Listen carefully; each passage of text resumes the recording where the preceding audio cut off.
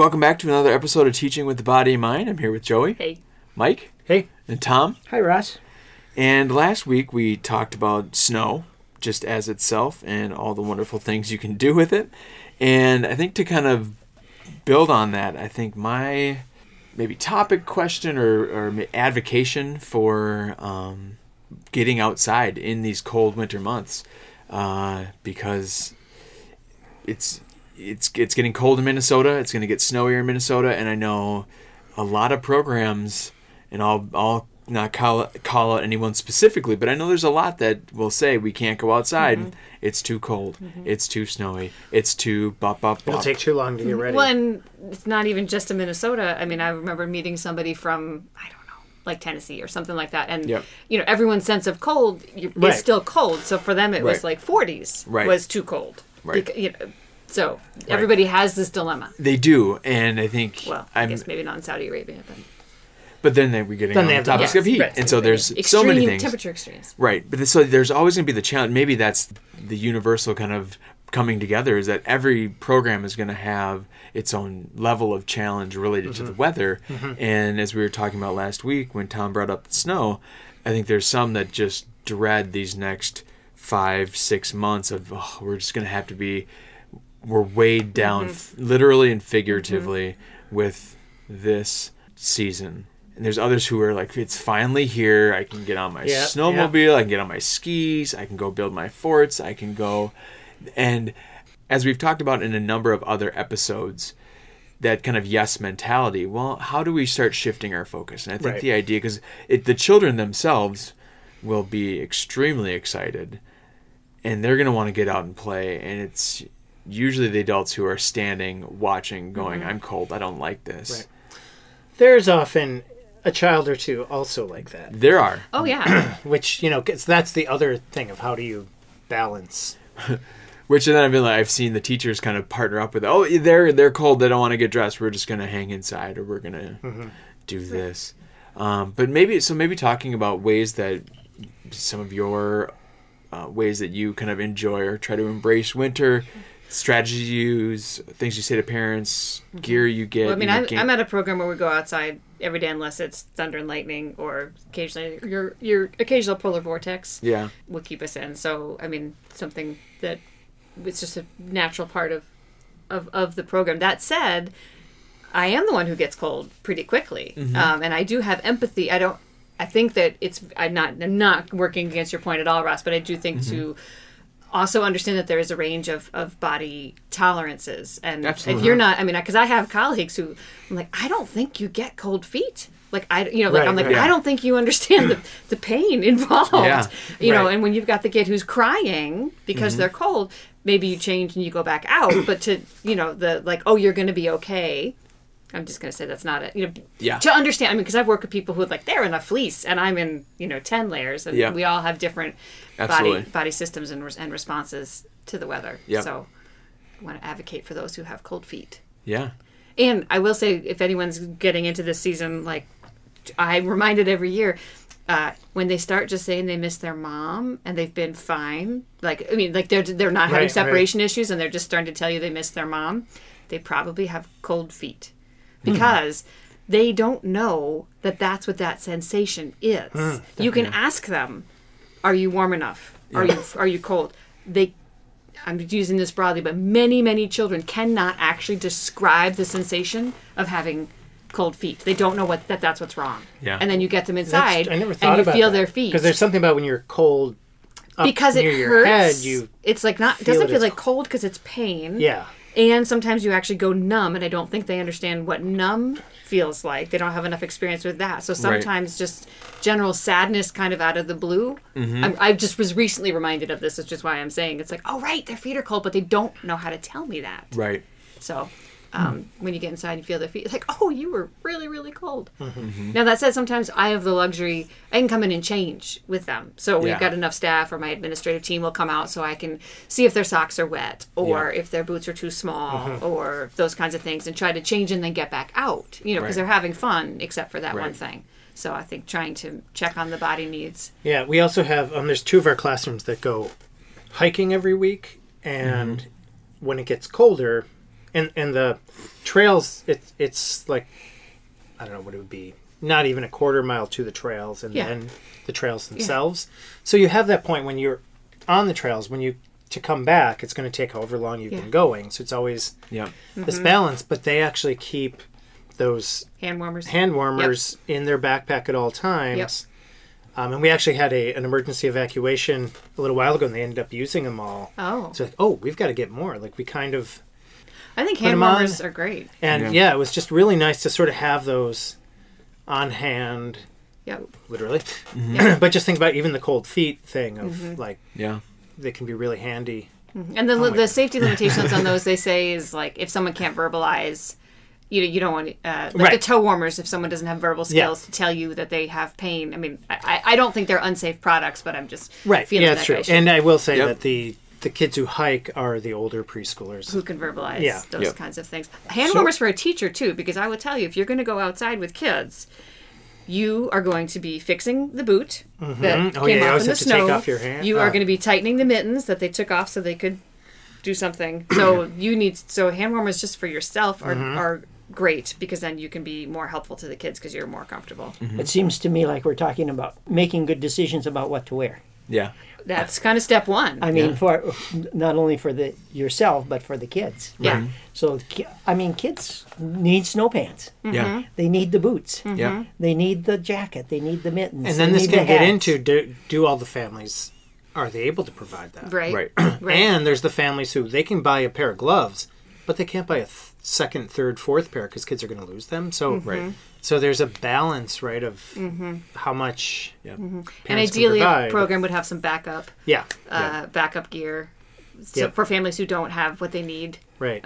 Whether it's financial or they just forgot it. I mean, different things. Yeah. It's not all definitely right. It's not always financial. Yeah, but I think that's something that a program would have to be committed to have. Yeah, if you're committed to go outside, you've got to have the supplies. Otherwise, that's going to throw a wrench into everything. And I find, I feel like I've said this before in the podcast, but families dress for what the day before was like. Oh, yeah. Yeah. So this time of year when winter's first hitting, and then also in spring, it's like if you suddenly get a cold day, there'll be kids who have no snow pants or no hat because, yesterday was not sunny and 40. Or, adults are not always outside as long as we are, adults and families, and so they don't. They're just going to the car. Fine. Yeah. I walked from the house to the car, or I used to laugh. There's a kid who came one day completely without his coat in January, and I just laughed. I said, "You must have an attached garage." Where every preschool teacher has a good weather app, or is checking the weather in the morning. Like, what do I need if I'm going to be out for an hour? Not so you can't expect families to actually understand. I guess is what I'm saying. No, that's true. And don't be frustrated. I can't believe they didn't send that. I was saying it more like with that idea that another reason why you need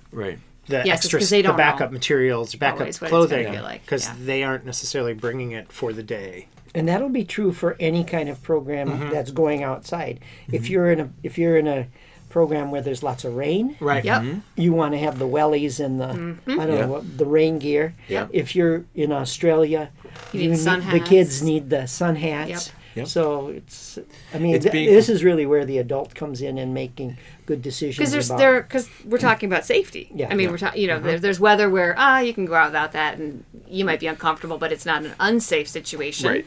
And that's a good time to learn how that feels in your body. And then there's times when it's about safety. So I'll throw out. Sorry, I feel like I'm being a negative person, but maybe I am.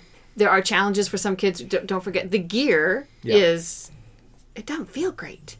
Right. For everybody. Absolutely. Puffy, and it's thick, and it's weird materials, and if you get it on first, and you have to wait for the other, scratches you with the tags, and to have some empathy for the difficulty of wearing. Now my knees don't bend, and I can't run, and I can't climb because my mittens, because I don't know where my thumbs are, and I can't get up if I fall down. And I can't get up if I fall. No, for real. Yeah.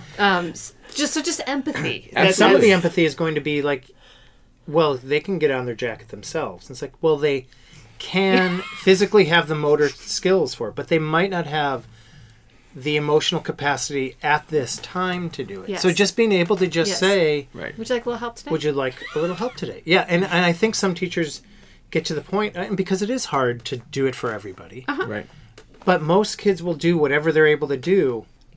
But that's including the emotions of what they're able to do. Not just physically if they did it 5 days, but now whatever. They can't do it today. It just means then you help them. And I think if you going back to our attunement episode, if you can attune to your class and you recognize that this child who usually can get dressed all by themselves and they're usually one of the first to get ready and today they're just not doing it, you might reach out and be like, hey, what's going on today? Right. Do you need a little something extra? And you get there. But to kind of counter your point, Mike, of just there are the children who have had their parents always dress them and who are just like, just do it for me, just do it, just do it, just do it.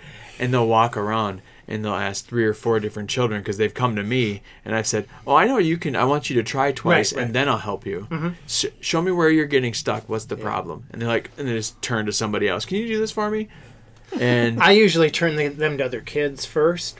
Yeah. For the same reason, I feel like, one, I think it's great that they help each other. Yeah. And then, it's definitely a balance. Yeah. And so it's once when you know your group, because I think to me one of those goals is that they do learn that skill, the self-help skills of getting themselves dressed and being more independent with it. So getting the practice in. So we take the time, and I think being a full day program, we can pull that dressing time a little bit longer, but then the success that I see the children, the family, the report from the families, hey, they're getting themselves dressed to go sledding in the park. Like, this is great. So we can take that time. Half-day programs, I know it's going to be more like, if we're going to get outside, we need to do it. But I think that's where I want to segue to other thing, like, what do you do outside? Because I think a lot of teachers feel stuck. You're just like, we've already run around on the playground. Right. What else can we do? And, we talked previously with the snow episode, just having small shovels that the children can actually use and getting, Tom's an advocate of the 5-gallon bucket, getting a 1-gallon bucket or a 2-gallon bucket so the children can fill it up and then physically move it themselves. Right. Or you just have what you'd usually have in your sand table. Right. It doesn't have to be a shovel that's a shovel side. Right. It can be a little shovel and a little pail. But then there's the reality of making sure you put them somewhere so putting they don't get snowed on. Because there's always that point in the year when everything is buried in the snow somewhere and you don't know where. Spring is an exciting time. And it's that hard thing too, like with class. You mean you don't clean up after your snow play? Well, the thing in a program with a lot of classrooms is it's usually soon the next class is coming. And then sometimes, they never made it outside before the kids got picked up or whatever. Yep. And it's like, the stuff it was outside Excuses. We have a new volunteer, Tom, named Tom, who's going to clean up after. No, but I always remember that thing of like, or they want a specific shovel. Yep. And it's like, gotta wait till spring. Yeah, it's there somewhere. Yep. There's the book that you mentioned last week, Joy, Snow Play. Like I think there's so many resources to do or to help you plan for the outside, and that often if we just sit back and watch what the children do, we can figure out ways to jump in or to be a part of the play as well. And I think the more we're moving outside as the teachers and as the parents, it's more fun. But then you're not getting as cold because what winter gear was really good at doing is trapping the heat inside. So that's where children are peeling off their mittens. They're taking off their hats when it's only 3 or 4 degrees outside because they're just like, I'm sweating. Can I take my jacket off? Well, today you can't because you will freeze very quickly. And that's a hard thing. That's where the adult needs to be the deciding factor in that, where the kids can't totally. Right. But at the same time, sometimes adults can be too like, well, you have to do this. And that, so there, I don't know what the balance is with that. Right. But it's true. Kids can take off things too. I think you learn your kids, and I think that's true, and to know that not everybody feel. I mean, really, it's kind of what I was saying before. Like as far as cold weather goes, we don't all feel the same way at the same time. I let the kid take their hat off, and I see that they got sweat. Right. Steam. Steam coming off their head, and you're like, I'm so sorry because I'm cold, or the other way around. I think there's teachers who are warm and don't understand why kids are cold. So I think to just sort of acknowledge that we all have different. And I think like hats and mittens are ones that are easy to do with that. Maybe unzipping the coat. Yeah. But like snow pants, it's kind of like they have to kind of put them on before they go out. Yep. And sometimes it's there just for the warmth. Like even if it's not snowing, but it's cold just enough. Another insulating layer. Yeah. But that's a hard one to convince kids because it's sunny outside. Right. Because that's all they see. And I think that's maybe somewhere I wanted to make sure we mention the like weather charts and things that often happen in preschool rooms. If you get outside, there's no reason for a weather chart. Exactly. Because kids will, it's sunny, but it's really cold out here. Or, it's snowing, but it feels kind of warm. That's making me think of when we have some of those here in this state, some days that are so cold that there might be a warning coming from the National Weather Service saying don't stay outside for more than 10 minutes and those kinds of things that happen, frostbite warnings and wind chill warnings and those kinds of things. And sometimes at my school we'll make the call if it's like the 10th one in a row, probably, everyone's tired of it. Nobody really wants to go out there. But very often there'll be days where, there can be a choice. So we know we're not going to be out for very long for safety reasons and just for practical. No one's actually going to want to be out there for that long. But we might give it as a choice and say which teacher wants to go out because we don't think it'll be everybody. But you're making me think of that weather chart thing, Mike, because kids will come in like, they walk in the front door of my classroom like, I'm going out there. That sounds fantastic. Look, I'm all dressed. Let's go. I love playing outside.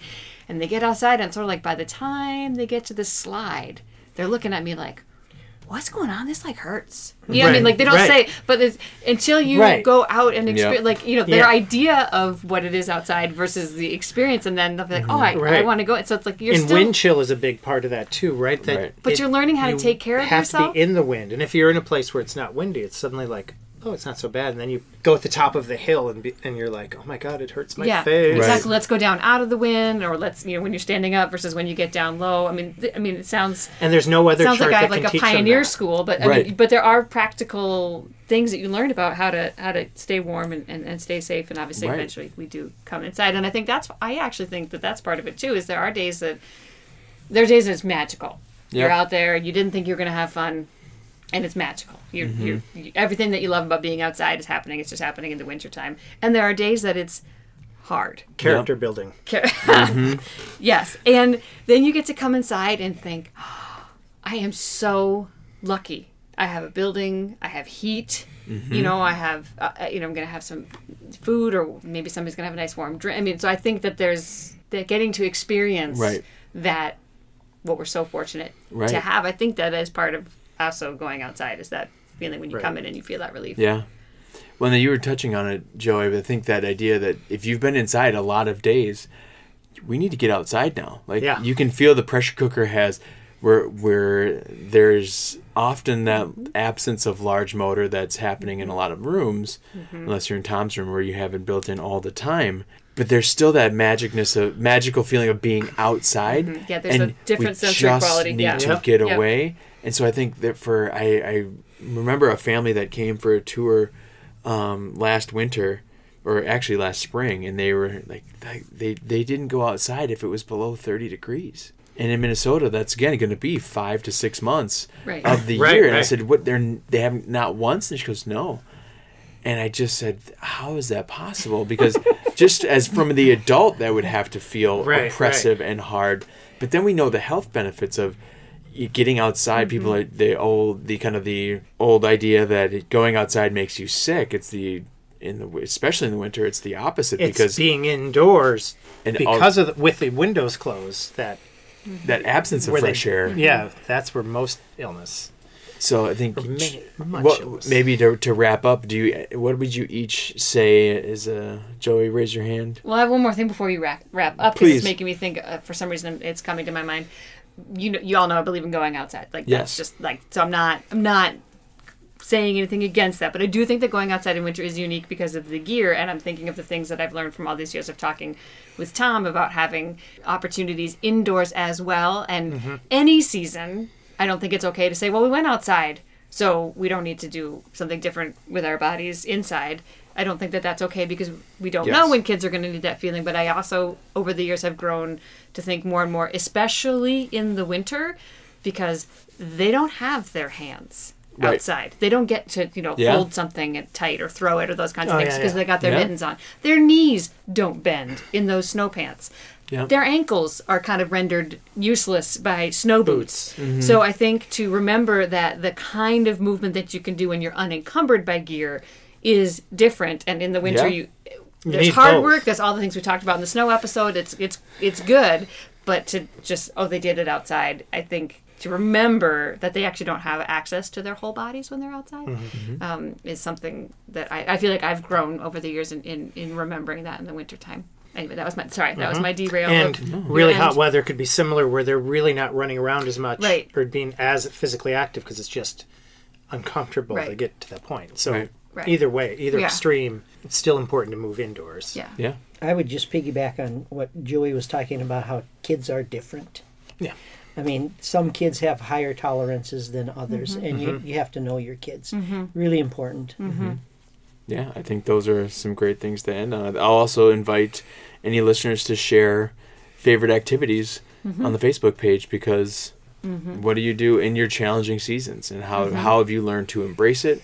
What specifically have you done? Maybe you have specific gear recommendations that you found really successful.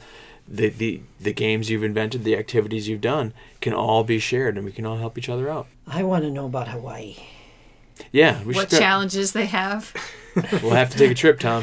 Yeah. Yes, we'll do homework. It's the only way we're going to know. So, make sure you donate on our Patreon page. You can broadcast live from Hawaii someday. I will absolutely live stream a show if that gets us out, too. All right. Well, thanks, everybody, for this discussion. Thanks, Russ. Thank you for listening to Teaching with the Body Unbound. We'll be back again next week with another episode. Music is by Big Wheel Popcorn.